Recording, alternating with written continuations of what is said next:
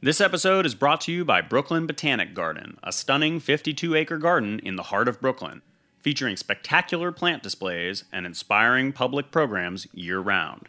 Learn more at bbg.org. You're listening to Heritage Radio Network. We're a member-supported podcast network broadcasting over 35 weekly shows live from Bushwick, Brooklyn. This year, we're celebrating 10 years of food radio. For the past decade, we've been taking you behind the scenes of farms, restaurants, breweries, schools, cafeterias, and more. It's been 10 years and we're just getting started. Find us at heritageradionetwork.org.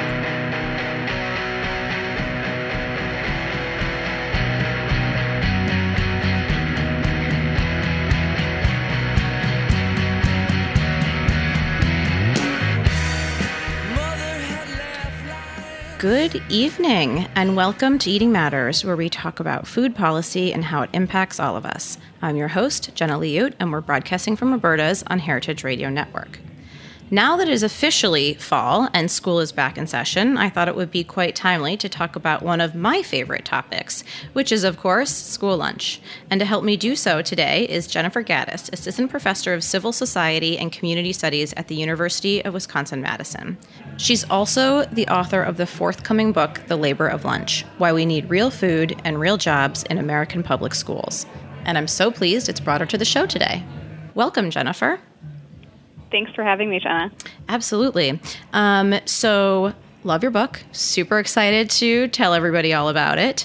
My first question for you is that you're a professor of Civil Society and Community Studies. I mean, do you have a background in food, or why did you decide to write about? And nobody ever knows what that is. Yeah. So I'm in a very interdisciplinary department. I would say that the thing that really is common between me and some of the other faculty in the department is that we're all really dedicated to doing action-oriented research. So I would say that this kind of core of doing activist scholarship is what unites us all together, but we bring lots of different training to the table. So my own background is actually in environmental studies. Okay. So I came to the study of the National School Lunch Program largely because I was really interested in farm-to-school programs and how that could potentially help local farmers and also help with some of the environmental impact of school lunch.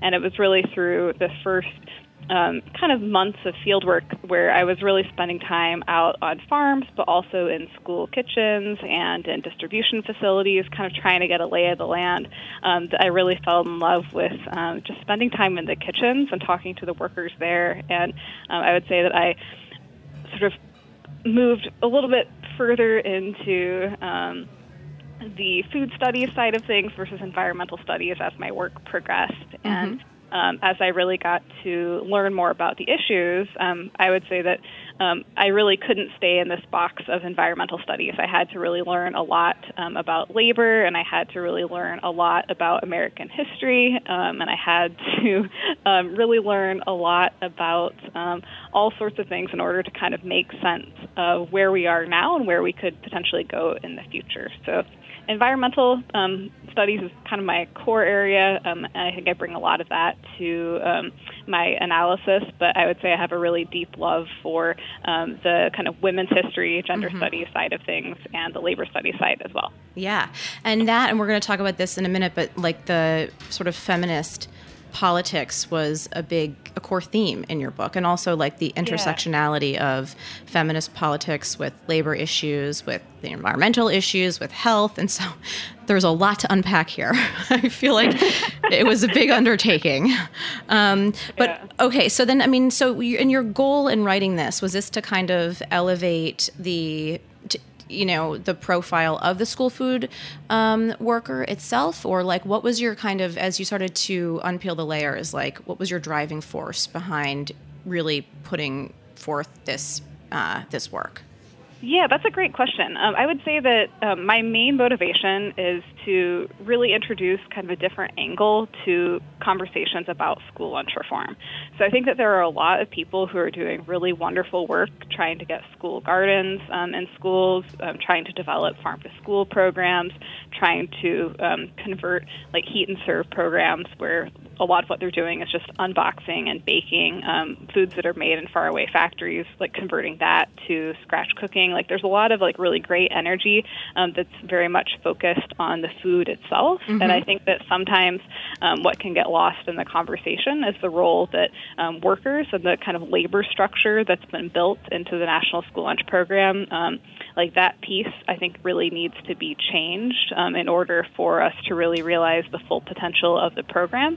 Because one of the things I noticed pretty quickly as I was visiting schools is that there might be a whole lot of energy and a whole lot of intent behind wanting to source local foods, for example, but if they aren't set up to cook from scratch, so if they don't have a kitchen that is set up with the right kind of equipment, and if they don't have workers who are hired for enough hours to actually be doing that work, they're pretty much dependent on just purchasing foods that can be reheated and served very, very easily. And it's very difficult for them to start making these values-based purchases and saying, we actually want to support like our local food and farm economies through these public dollars that we're in charge of through our school food expenditures.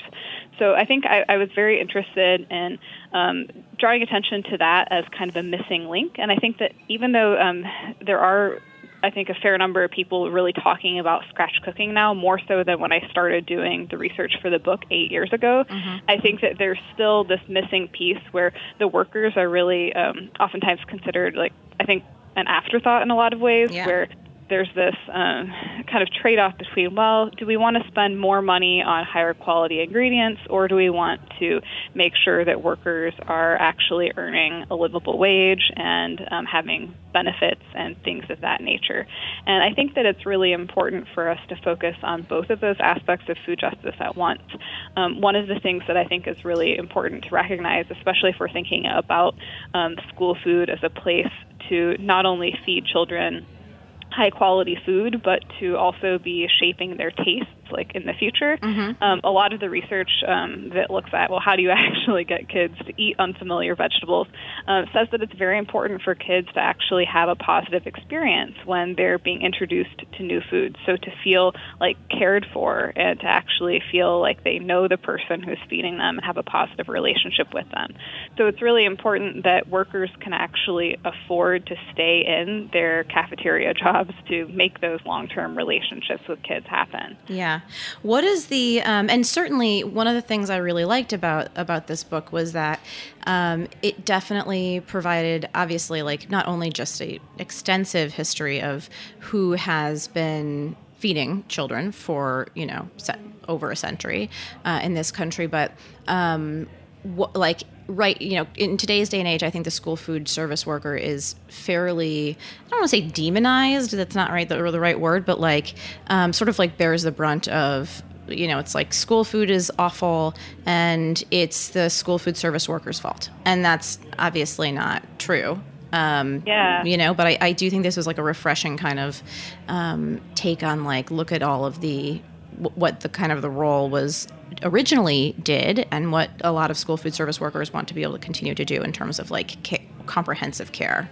Well, I think that was one of the things you asked earlier, what made me want to write this book. And I think one of the core things that made me want to write the book and to write it in this way is to really honor a lot of the kitchen and cafeteria workers that I interviewed and that I spent hours observing in school kitchens and talking to, because they would often tell me that they wanted to be cooking for the kids. They wanted to be making foods that they were excited and proud to serve the kids. But oftentimes that's not what they, were being paid to do, right?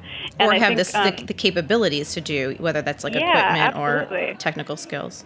And I think another piece of it, too, is the idea of lunch shaming. So lunch debt that students might accrue if they don't qualify for free lunches, then leading to these kind of punitive actions like serving kids a cold cheese sandwich or taking their tray away and throwing it away in front of everyone. Those kinds of things, I think, have generated a fair amount of outrage in the news lately. But, sometimes I'll see these stories written in such a way in newspapers or online outlets that talk about individual lunch ladies doing these things, almost as if these lunch ladies want to be doing this, which is not at all the rogue lunch lady. Yeah, and I think that one thing we have to recognize is that it's a challenging job. Not only is it a very physically demanding job, oftentimes like it's a lot of repetitive motion.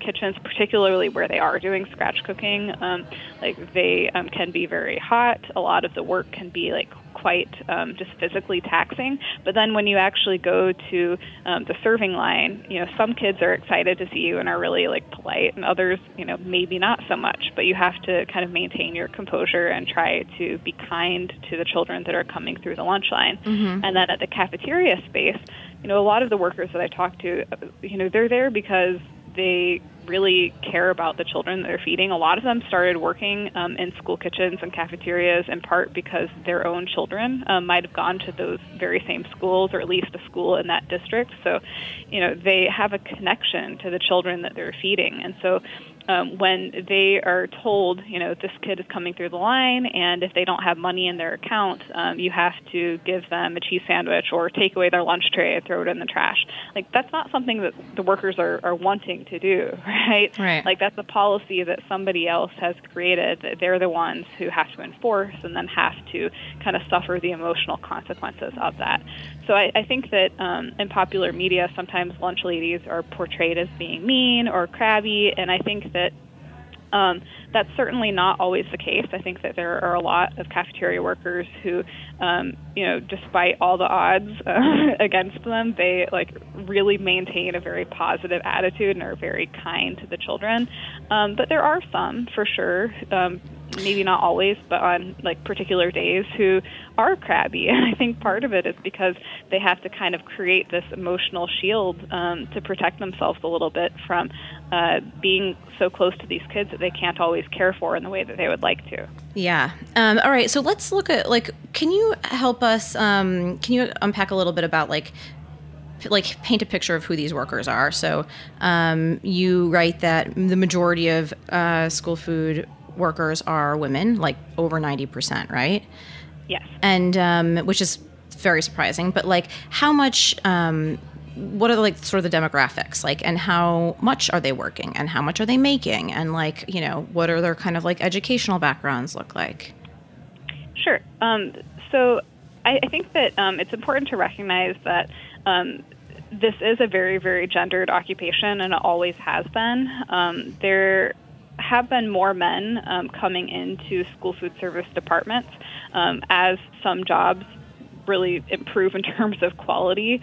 So as an example, in Minneapolis Public Schools, which is one of the districts where I did a fair amount of research, when they transitioned from serving little pre-pack, almost like TV dinners that were made in a big central kitchen, to doing on-site cooking in the school kitchens, they went from having a lot of jobs that were only 3 or 4 hours in the middle of the day with very little room for career advancement to having a lot more jobs that were between 6 to 8 hours, which would qualify for full-time benefits and things of that nature. And as that transition occurred and more kind of culinary skill was needed, but also the jobs were approaching full-time with benefits, they started to have a lot more men applying for those positions. So I think that that's kind of a trend that I would expect to happen in other places as the job quality improves. But the people who are kind of the core, bread and butter, school food service workforce, I would say that most of them do have children, or at least when they started their jobs had children. And one of the things that would be appealing to them in terms of why working in a school cafeteria would be appealing is that the hours oftentimes match with the kind of caretaking responsibilities that they have outside of school. So the not only the hours that their kids would be off on an individual day, but kind of school vacations and summertime would match up with their work schedules, so they would be able to kind of care for their young children at home. So a fair number of people do stay in those jobs for an extended period of time, although I think that increasingly a lot of school districts have trouble with retention and recruitment, particularly of people into entry-level jobs, because as more and more schools shifted away from cooking from scratch, particularly in the 1970s and 1980s, to really relying on a lot of these ultra-processed foods, the hours that workers had available to them really shrunk, and so a lot of them were not really able to afford to stay in those jobs. And I think that's especially true today, that for many workers, this isn't just like a supplementary form of income. This is a form of income that's very necessary to support oneself and one's family. Mm-hmm. So I'll get to some kind of more standard statistics in just a second, but the last kind of big report that looked at overall stats for cafeteria workers is drawing from 2008 data, so it's a little outdated. But I did a survey with some workers in New Haven, Connecticut, in collaboration with the labor union Unite here. And we surveyed about 200 workers, and one of the things that we found that was really surprising to me was that 2/3 of the workers we surveyed were primary providers for their families. So meaning that their income was like the most important, for their family, and they were the ones that through their jobs really needed to have health insurance for their families. So I think that that's an important thing for people to recognize, is that this is a public sector job, and we need for these public sector jobs to be better quality. So we have a real jobs crisis in this country with this overproduction of like very low wage and very precarious kind of jobs that don't really allow people to care well for themselves and their families.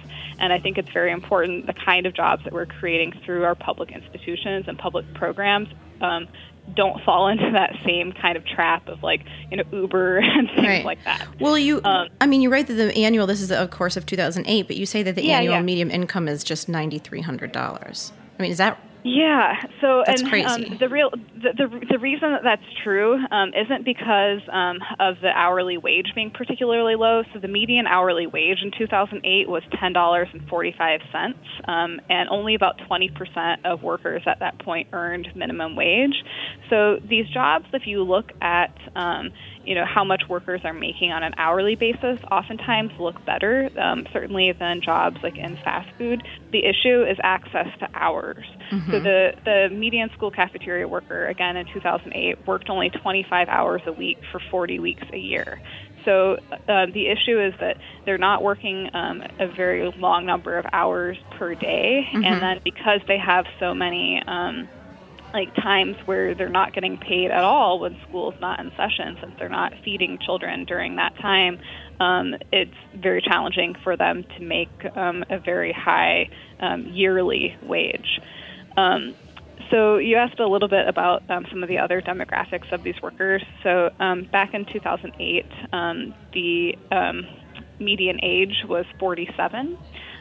So a lot of these workers, would have come into schools for the most part when their children were of school age, and oftentimes would have stayed for a longer period of time. About 21% of those workers would have no high school degree, but the majority, so 54%, have a high school degree. And what some researchers out of the UC Berkeley Labor Center found when they kind of crunched these demographic numbers, they found that the race and ethnicity of school cafeteria workers pretty much mirrors that of the states that they're coming from. Mm-hmm. So most of the time, if you look at the kind of labor force as a whole, it's very gendered, but it's not particularly racialized if you look at this group of workers that we might call school cafeteria workers.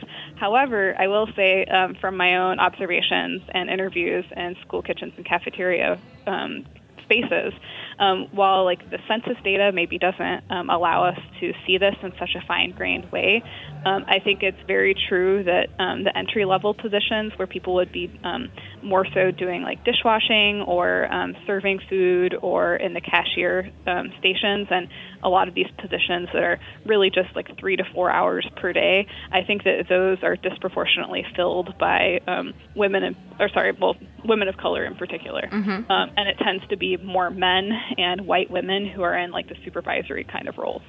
Okay. So I want to back up and kind of talk about the origins of we're talking about what cafeteria workers look like today, but talk about the origins of the National School Lunch Program.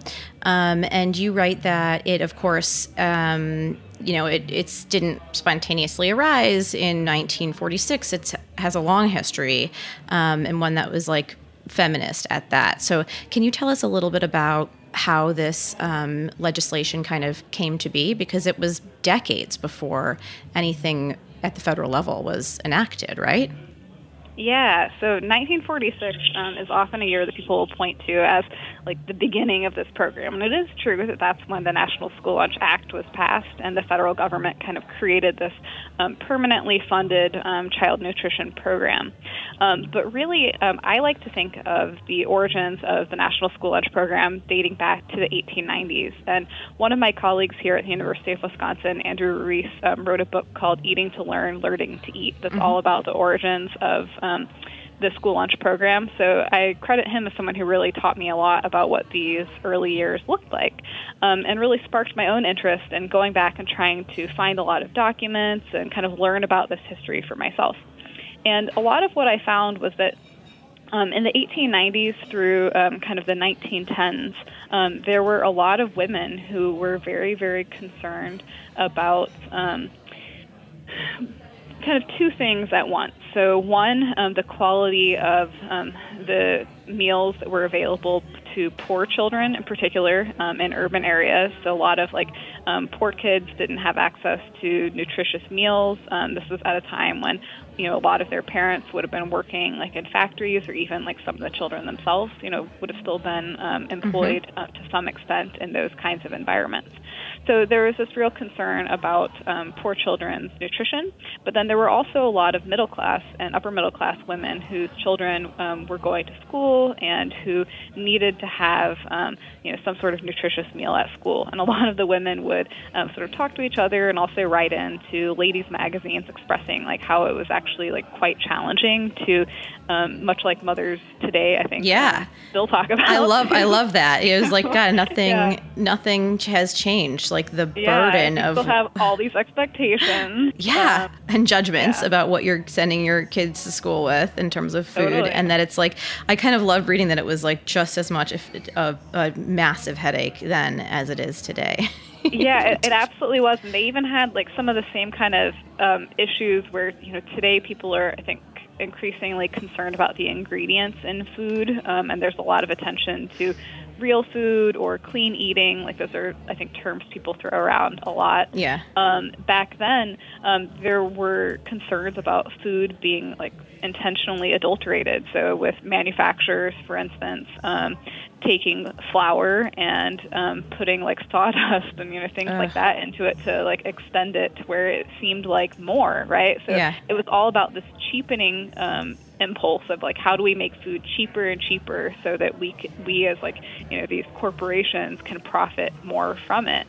So there were a lot of concerns that these women had about the purity of the food that their children were eating.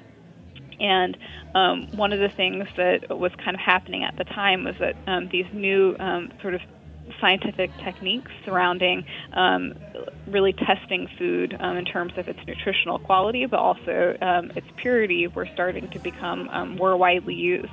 So there were these tools at bay for figuring out, whether food would be safe to eat.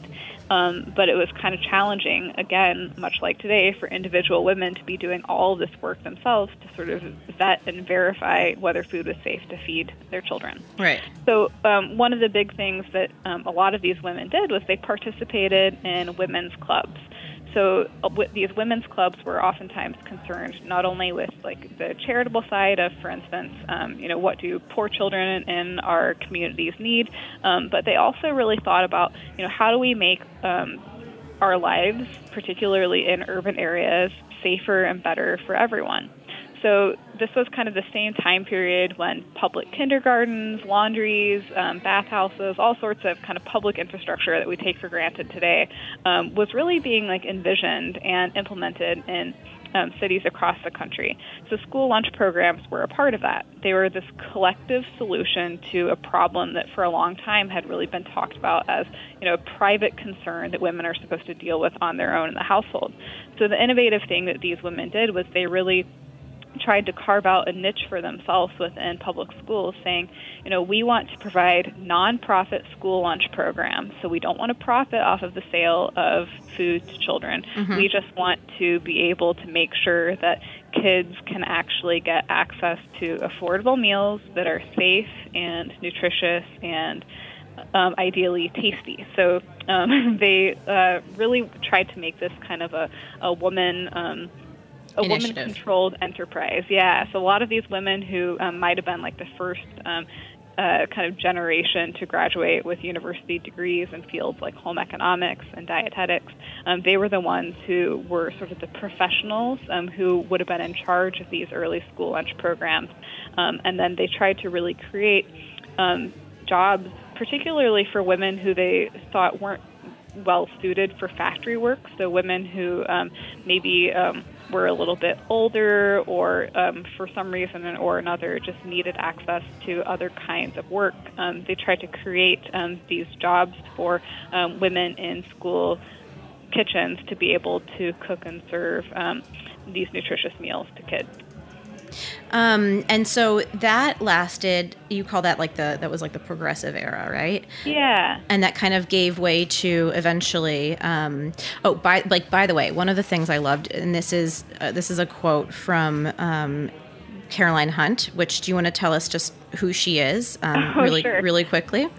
So Caroline Hunt, she actually ended up being, she was like a philosopher of the home economics movement, but she ended up actually being a very influential person who wrote a lot of documents related to school lunch and feeding children for the U.S. Department of Agriculture. But she also happens to be the very first professor ever at the School of Human Ecology at UW-Madison, where I now teach. So you probably are, she's a big fan. I am, and I guess she was just a radical woman, and I think that I love her for that because she was writing over 100 years ago about ethical consumption and what it means to be a conscious consumer. Yes. And she would really push people to think about, when we're buying things as individuals, we have to think about the conditions under which those products are made.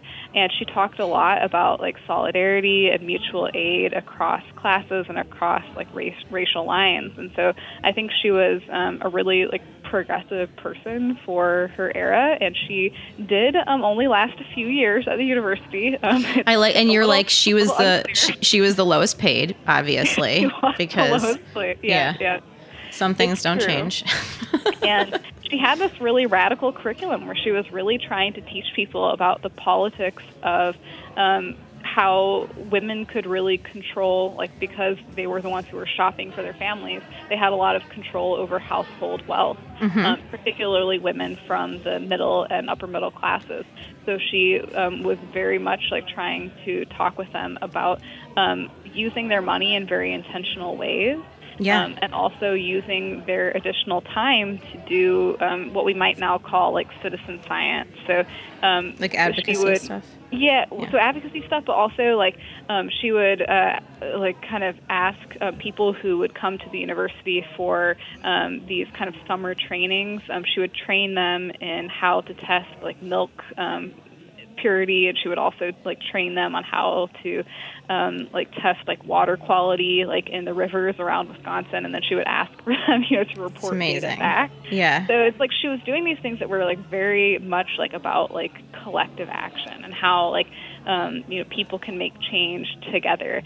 And the university, after a few years, I think decided that they wanted to go more in a direction with home economics education being more about manual skills kind of related to cooking and cleaning, what I think in the 1950s often sort of became referred to as these stitch and stir kind of classes where you learn a little bit about how to sew, you learn a little bit about how to make very, very simple recipes, but not manage the home. Yeah, not manage the home and kind of run it like it seemed like she wanted to empower women to do. Yeah. So I love, because you had a quote that she talks about cheap food capitalism and the need to, like you said, redirect their purchasing power to ethical food companies. I just love that. And I think a big theme throughout this book, and certainly your early chapters, was just history repeats itself. definitely. Because, right, we were kind of like right back to where we started from. But okay, which is crazy. But so this is like, decades in the making, and then this legislation was eventually enacted, but it was done so without the voice of women who, you talk about have this frontline experience with the nonprofit school lunch movement. What were their demands, and how would the program have been different today if what they were advocating for had been prioritized?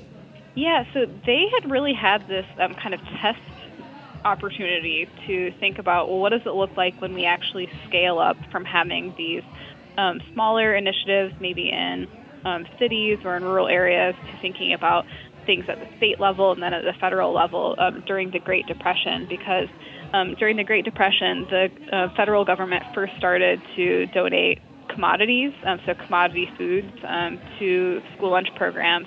And federal government also provided a lot of free labor through the Works Progress Administration. They hired a lot of poor, underemployed women to be working in these school lunch programs. So a lot of the supervisors of these state programs that had participated during the Works Progress Administration, during those school lunch programs, they had a lot of data, and they sort of knew that there were certain things that were going to help a lot. So they knew, on the one hand, that they needed to have more public investment. So they needed to have access to more dollars from the state and federal government. They couldn't just rely on children's fees, particularly if they needed to actually provide free lunches to all the needy children in their communities. So they knew they needed access to financial resources. They also knew that nutrition education, so money for actually teaching kids about what they were eating and so why amazing. It was good for them. Yeah. That would make a really big difference in terms of school lunch actually being something that is helpful in the long term from a public health perspective. They also really wanted things like school gardens, so sort of like the kind of wish list that today's reformers have, like free school lunches, school gardens, nutrition education. That was all part of the original vision. But when it actually came to this legislation being negotiated, I would say that women were very, very influential and necessary for building a coalition and expressing popular support for the legislation. But a lot of the things that they wanted to see happen, including having the National School Lunch Program be situated in the Department of Education instead of the Department of Agriculture, did not happen. And mainly it was the interests of a lot of these politicians who really cared more about the agricultural assistance side of things, whose concerns were listened to more so than the women who had actually been involved in the programs. So that's the thing that I think sometimes just really makes my blood boil a little bit, is that the people who are actually there on the front lines, delivering these programs year after year, they really got very, very little say in what the program actually would look like once it became this permanent federal legislation. And I think that one of the pieces that comes out of that as well is that there was originally some designated funding for equipment and infrastructure. So actually, the kind of well, we don't have kitchens. How do we make them? Right. And that piece of the legislation went unfunded for a very long period of time after the first year. So it really put a lot of pressure on local communities to come up with the resources that they needed to create kitchen and cafeteria facilities. And as I'm sure a lot of people can imagine, there was a tremendous amount of inequality in post-war America. So a lot of the suburbs, particularly where middle-class white people lived, could afford to make this investment locally in building kitchens and cafeterias in their newly built schools. But a lot of the urban schools that had been built in the 1920s, in the cities around the U.S., and a lot of the rural areas that were quite poor, they didn't necessarily have these extra funds floating around to be making this investment at the local level. So a lot of them really got skipped over. And for the first 2 decades of the National School Lunch Program, there were a lot of children, particularly black children from urban and rural America, who really didn't benefit from this program at all. So do you think that, the decision to house this program under the USDA, and not the DOE, so are you saying that it was basically like more emphasis on using this program to move surplus crops in this country, which are, of course, the commodity crops? I think that was definitely a part of it. So the National School Lunch Program, if you actually look at the wording of the National School Lunch Act, there's essentially two primary goals. So one is to safeguard the health and well-being of the nation's children, and the other is to... It's good. That's a good place to start. It is a good one. But the other goal is to support the domestic consumption of nutritious agricultural commodities and other foods. And of course, we could debate what that actually looks like in terms of, are these foods actually nutritious? Right. But I think that there has always been a lot of politics surrounding, what these commodity foods look like. But now only about 20% of the foods that schools are actually serving come to them through the commodities program. Oh. They're actually purchasing a lot of it on the open market. But the problem is that they have so little money to work with that it's very challenging for them to really do a whole lot other than just go with some of the cheapest options. Well, what do these commodity, can you help, just quickly, is this extra corn and soy that gets processed that the schools can, I don't know, make a product from, or is it dairy that's made into cheese? What are the commodities that's foods look question. like? There's a huge list of commodity foods that are available to schools. And it could be things as basic as, for instance, frozen blueberries that they could then turn into smoothies or something like that. And it could be something as basic as flour or peanut butter or chicken. And some schools choose to get foods in these really basic formats. Those are oftentimes referred to as brown box commodities, meaning that they just sort of show up, in a brown box, and they're in this really Surprise. basic form. Yeah. Yep. And you unbox them and you use them in your recipes. But a lot of schools actually choose to do something that is basically called entering into a commodities processing agreement, where they might actually send a certain portion of their cheese to Kraft, and instead of having to grate cheese, a big block of cheese themselves in the school kitchen and make cheese sauce for macaroni, they can actually send that cheese. They can tell the government, we want our cheese allocation shipped to Kraft, and then Kraft will process it for them into any number of products that they can select from, and then they get those finished products instead. So same thing with chicken nuggets. That could actually be commodity chicken that a company like Tyson is processing.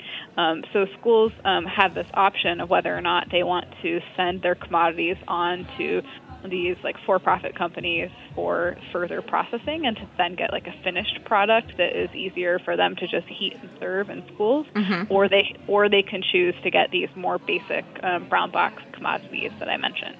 And all of this, so complicated, right? I mean, for anyone who's school, it just should be so easy. We should just serve healthy food. Yes, and I mean, most people have no idea how complicated the procurement process is for school food, but I think it's worth noting how much do they have at the end of the day to serve a meal. The max reimbursement is $3.50, right? So yes, it's $3.41 as the base, and then schools can get another 7 cents per lunch if they meet the new nutrition standards from the Healthy Hunger Free Kids Act of 2010. And then they can get an additional 2 cents per lunch if they're in like a high poverty school district where 60% or more of the lunches were served at free or reduced price. So kind of what you said, like the highest that you would really see for the reimbursement that they get from the federal government would be $3.50 per meal that's served. So what does that mean in terms of like food? How much money do they actually have to serve? Yeah. It depends upon like the local labor costs.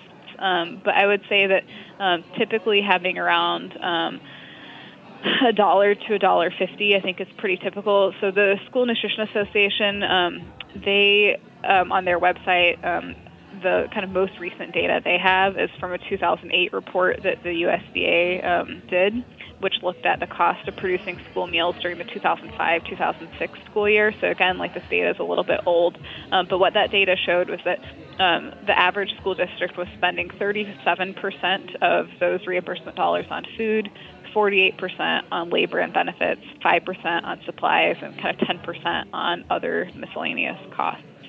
So already a lot of the money is going to labor and benefits, and that's why a lot of school districts, they will rely more on heavily processed foods because it allows them to then hire workers for only a few hours and keep them below like the benefit level positions. So if you go like to your local school district and find out, for instance, like what the threshold is for qualifying for benefits, it might vary. I would say a typical number tends to be around like 6 hours for full-time. Some school districts that have really strong unions, it might be closer to 4.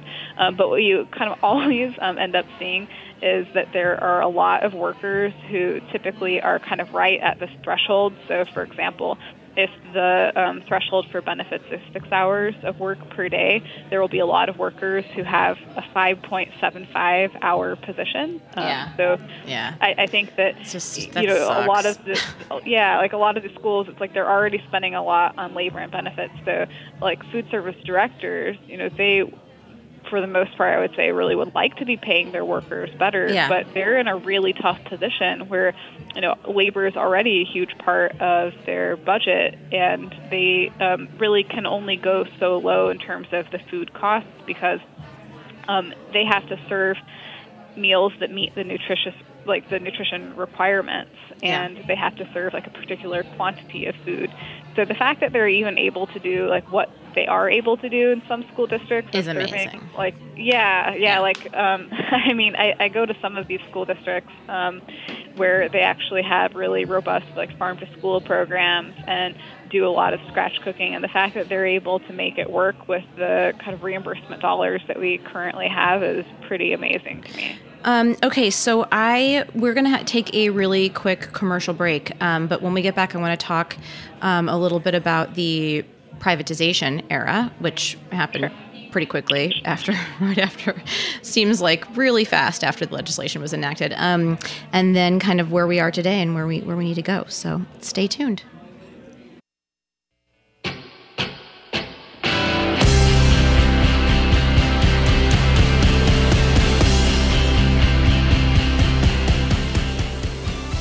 This episode is brought to you by Brooklyn Botanic Garden, a stunning 52-acre garden in the heart of Brooklyn, featuring spectacular plant displays and inspiring public programs year-round. Harvest Homecoming, an old-school fall foliage festival, comes to Brooklyn Botanic Garden on Sunday, October 20th. Celebrate cider season with New York cider houses and kombucha makers, bringing hard and soft ciders and fermented drinks to try or buy. A pop-up farmers market will feature heritage apples from local orchards. Groove to the sounds of fresh Americana music and world beats throughout the day. Bring your friends and family and make a day of it with hay rides, lawn games, a children's Halloween costume parade, and more, all in the heart of Brooklyn. Learn more about Brooklyn Botanic Garden at bbg.org. Are you enjoying this podcast? Heritage Radio Network has plenty more. My name is Dave Arnold, and I'm the host of Cooking Issues here on Heritage Radio Network. Every week, I answer listeners' questions on the latest innovative techniques, equipment, and ingredients in the food world. Have a question about hot rodding your oven to make great pizza? Give us a call. Hydrocolloids, sous vide, liquid nitrogen? No problem. You can find Cooking Issues wherever you listen to podcasts and on heritageradionetwork.org. And we're back on Eating Matters, where today I'm speaking with Jennifer Gaddis about her new book, The Labor of Lunch, published by the University of California Press, soon to be released. Jennifer, before the break, I said that we were going to talk about privatization. We talked, I guess, initially about kind of the history behind how this legislation, the National School Lunch Program, what led to it being enacted. It was enacted, and then seemingly very shortly thereafter, it started to privatize. And this was originally something that wasn't allowed, right? Like, it was in the initial legislation, right. It was very clear that schools couldn't outsource management of their programs. So the one big win that the women who did so much to create these early school lunch programs got from the federal government when this legislation was created was this promise that these school lunch programs would be nonprofit, and that schools would not be contracting with for-profit vendors. So any kind of for-profit entity would not be allowed in the schools.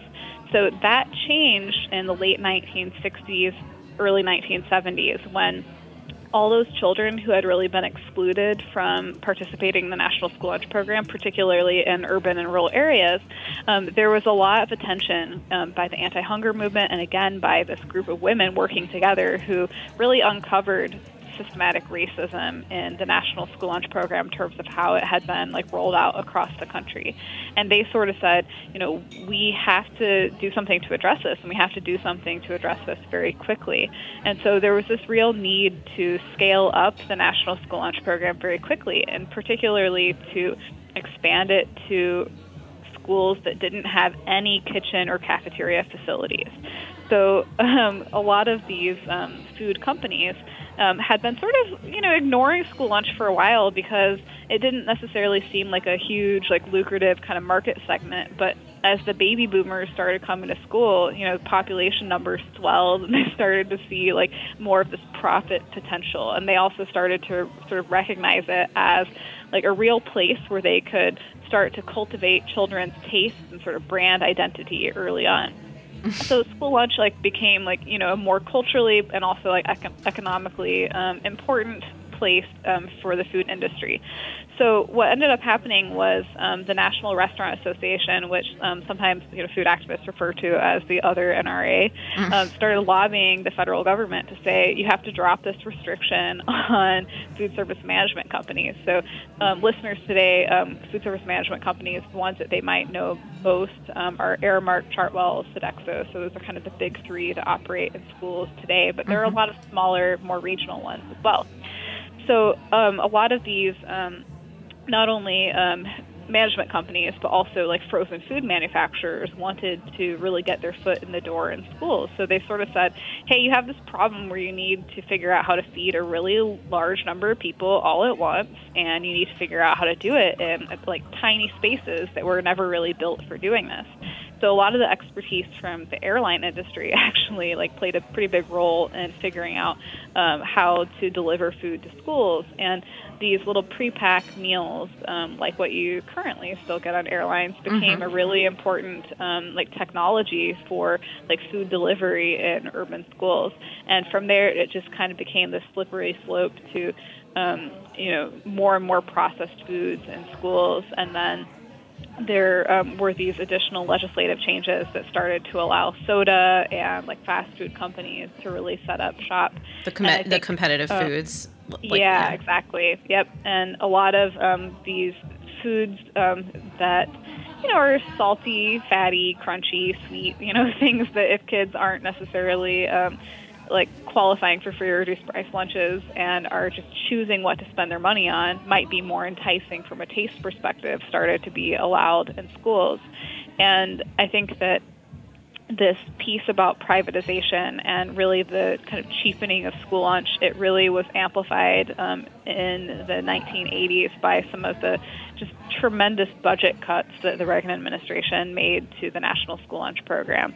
So we're talking a quarter of the budget being cut. Wow. So this is for listeners who maybe are of that generation, the ketchup as a vegetable, era of school lunch policy. And today I think there's still pressure on some schools to outsource their lunch programs, particularly if their lunch programs are not financially self-sustaining, because unlike pretty much any other aspect of a school system, school food service is expected to be financially self-sustaining based on not only the reimbursements from the federal government, but also the revenue that they get from children who are paying for the full-priced meal. Mm-hmm. So, we don't charge kids for math class or English or anything like that, but we charge them differently based on their family income for school lunch. Yeah.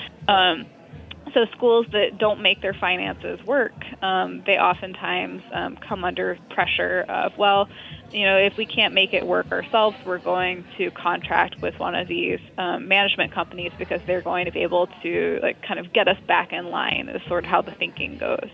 And I personally tend to be pretty critical of the management companies, in part because these are nonprofit programs. So I think that anytime you are contracting your lunch program out to a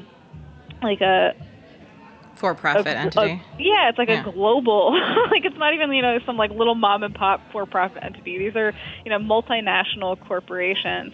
They have a profit interest and they're making profit somehow on this program. So usually it's through finding ways to reduce labor costs and to reduce food costs.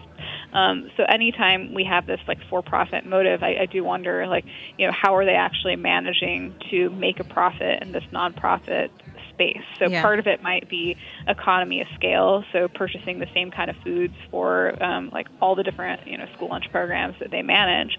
But I think that the problem there is that really goes against some of the current trends of people really wanting to have more localized school food supply chains, participating in farm to school, purchasing from local providers. So I think that really it's not incentive to do that. Yeah, I think there's some issues with the privatization piece. But even today, the School Nutrition Association, which is the major trade organization that represents school food service directors, managers, cafeteria staff, they have a really close relationship with big food manufacturers that I think can sometimes be problematic in terms of the policy positions that the School Nutrition Association ends up taking. Yeah.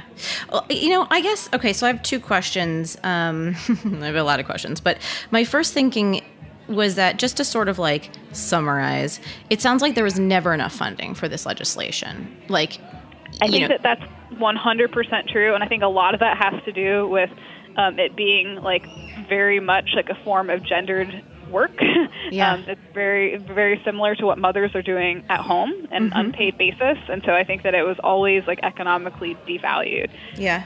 And so, okay, so never enough, because even, and you write just states have to contribute. Is that still true that states have to contribute money to the school food budget for those schools in their states, and that kind of exacerbates a lot of economic inequities?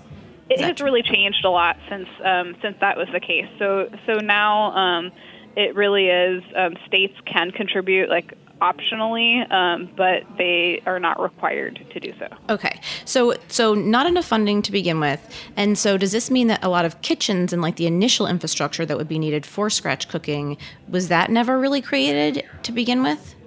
Correct. Yep. And so my next question is was there ever a golden era of school food as we would love to see it, fresh scratch cooking,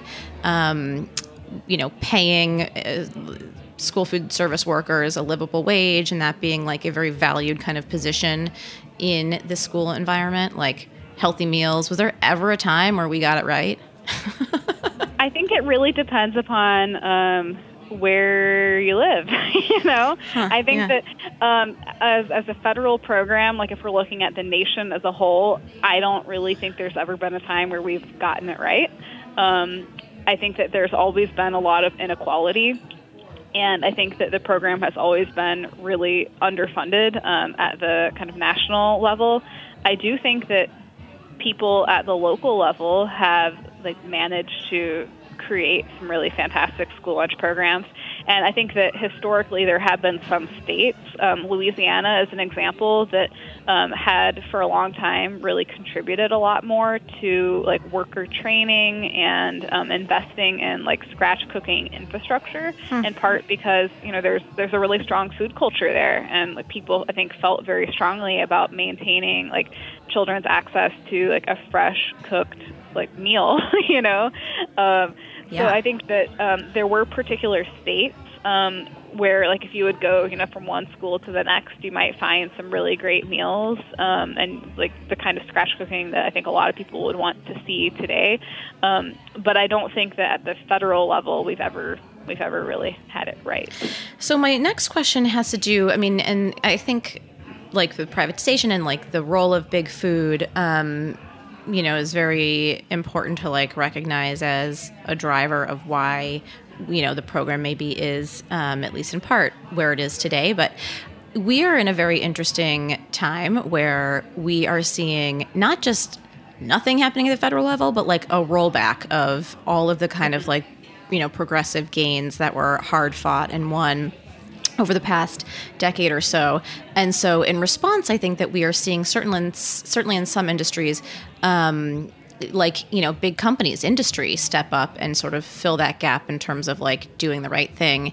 I'm thinking recently with like the, you know, the car manufacturers wanting to proceed with the air pollution, right? Like restrictions from California that were enacted. So this is a long-winded way of asking, like, do you see any movement in the food industry trying to kind of like do the right thing, especially as it relates to school food? Or is it just like they're not really set up to make a change? Yeah, I think so. This is something that I go into depth with in chapter 3 of my book, like trying to look at how there are a fair number of food companies that are trying to reformulate their products to remove what people often in the industry refer to as ingredients of concern, and to make clean labels. Yeah. So, you know, to remove like the high fructose corn syrup, the artificial additives, like things of that nature. And I think that that's definitely a big trend, like in the school lunch marketplace. So the School Nutrition Association, at their big annual conference, they always have a school food show where different vendors come and they kind of set up their products and they try to convince like the purchasers for the food service. It's like a trade program. show. Yeah. Exactly. Yeah. You know, to purchase their products. And I first went to one of those in 2012. So right as the like new Healthy Hunger Free Kids Act like standards were going into effect. And then I went back about 5 years later, and there was like a total transformation in terms of like the language that people were using and the kind of products that companies were trying to highlight. It was definitely shifting in this direction of like the industry like trying to present itself as like cleaning up its like supply chain and ingredient list. I think that there are certainly some companies that I think are really kind of greenwashing themselves and trying to present this like mirage of healthfulness, where, you know, they're just reformulating a couple products and they have a bunch of other things in their product portfolio that are just like their standard conventional offerings that have tons of chemicals and things like that in them. And then there are other companies that I think are taking it a lot more seriously. But I would say that my own like personal opinion is that it's great that schools are getting access to higher quality industrial foods that they can easily just plug into their kind of existing operations, just reheating and serving.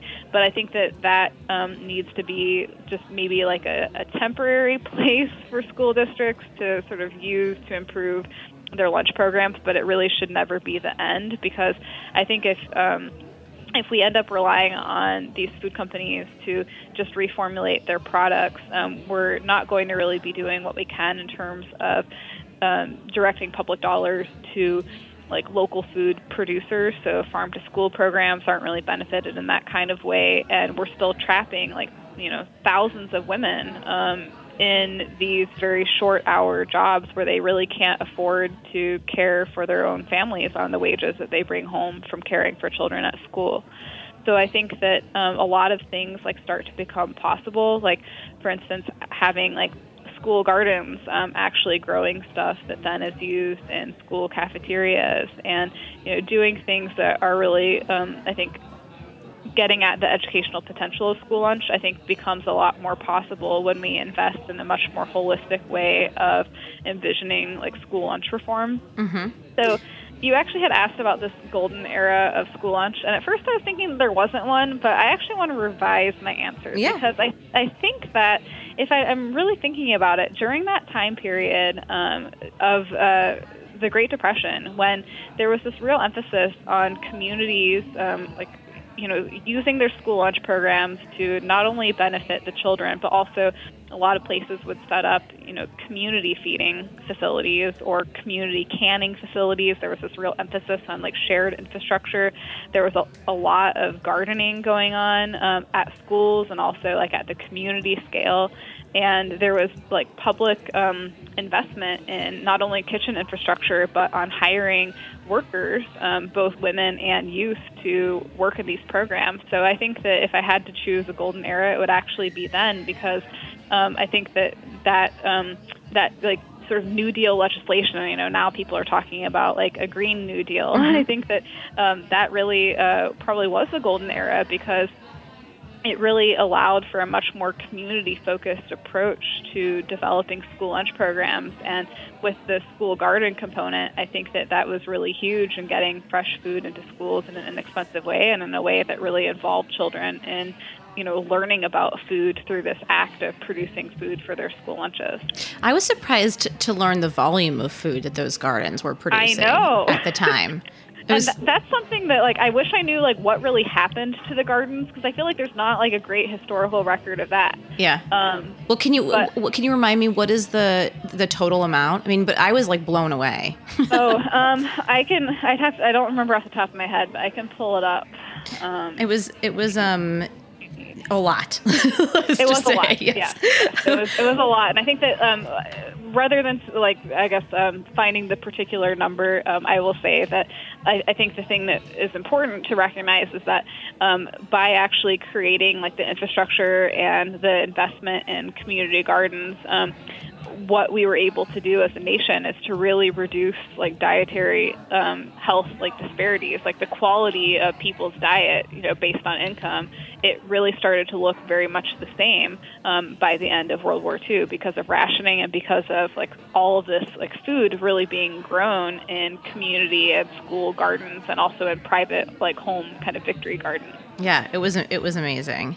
Okay, so we have to wrap up really quickly, but I would say, and this is a hard question to ask you to summarize, but in terms of like where we want to go, what are some of the like takeaways from this book that you want readers to know, to kind of like activate around? I think that the big thing is I really want people to understand that we can't ignore school kitchen and cafeteria workers if we want to have really robust school lunch reform.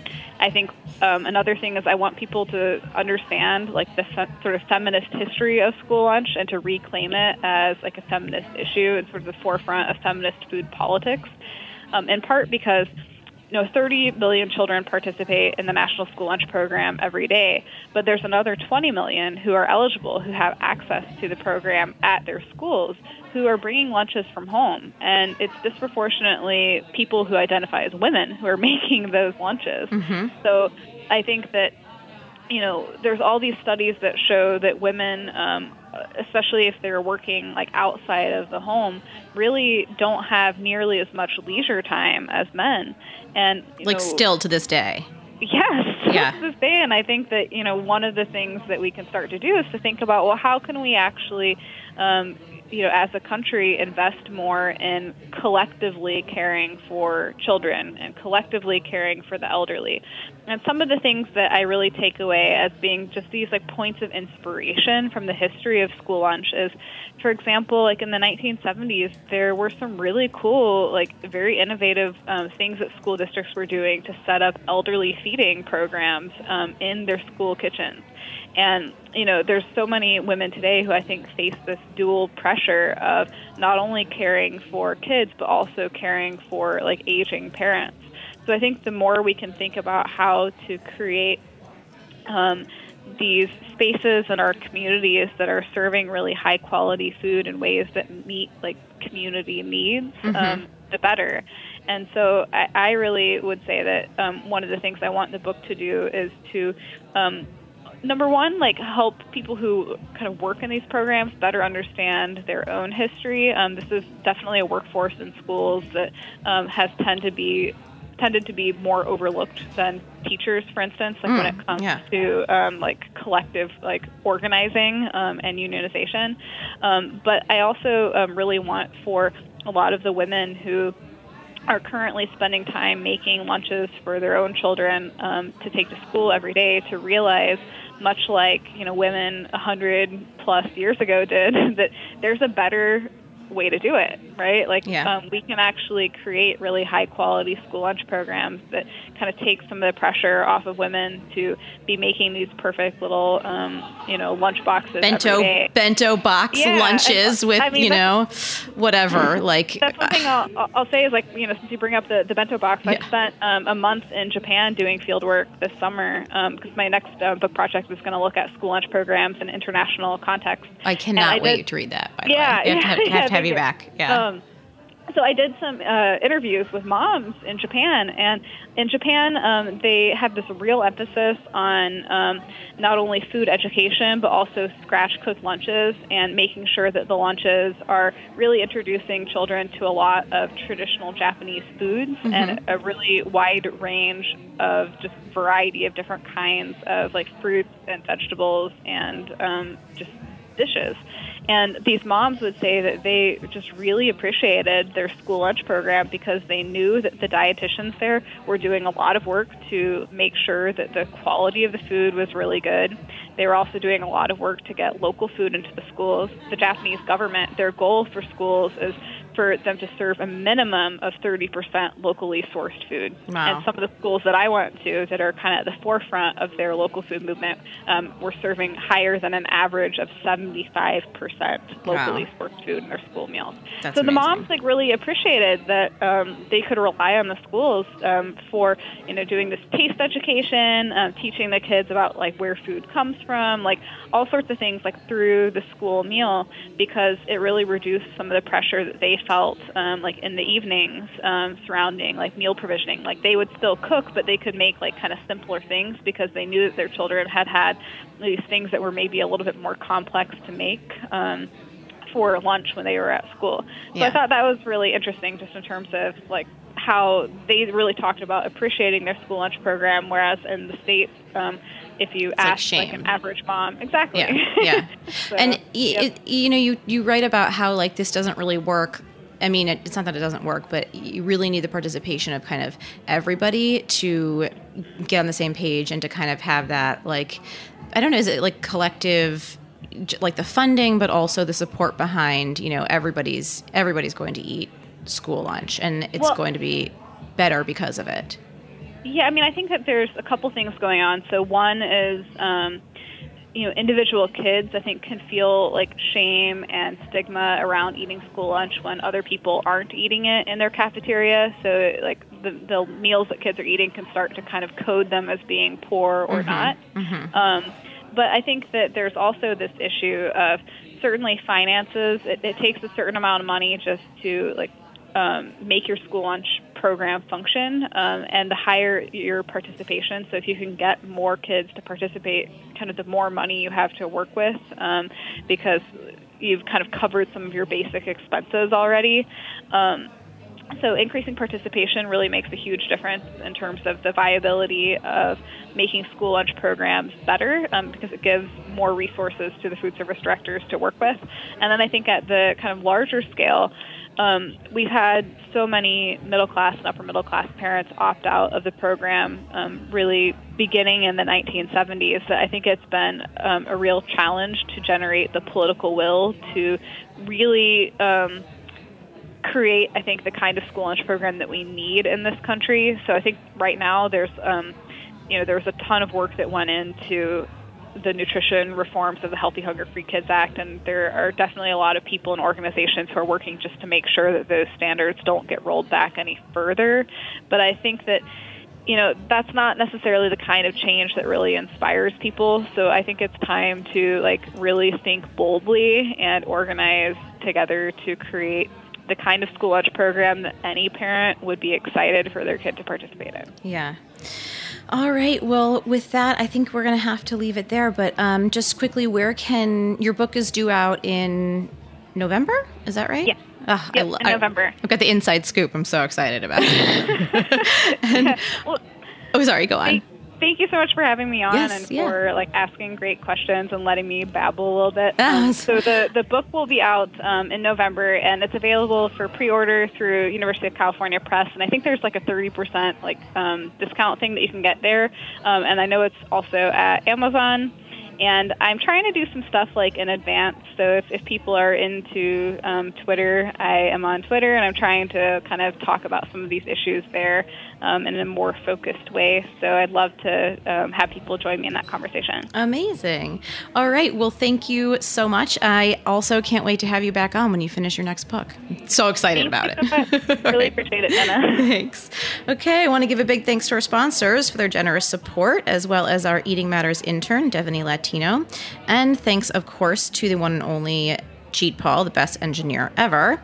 Show music's by Tim Archer. All episodes of Eating Matters are available on the Heritage Radio Network website or as a podcast wherever they're found. If you haven't done so already, subscribe, leave me a comment, let me know what you think. I'm Jenna Liut, and thank you for listening.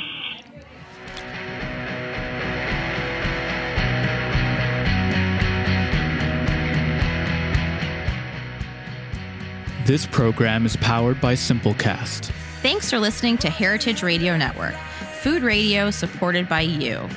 For our freshest content and to learn more about our 10-year anniversary celebration happening all year long, subscribe to our newsletter. Enter your email at the bottom of our website, heritageradionetwork.org. Connect with us on Instagram and Twitter at heritage_radio. You can also find us at facebook.com/Heritage Radio Network. Heritage Radio Network is a nonprofit organization driving conversations to make the world a better, fairer, more delicious place. And we couldn't do it without support from listeners like you. Want to be a part of the food world's most innovative community?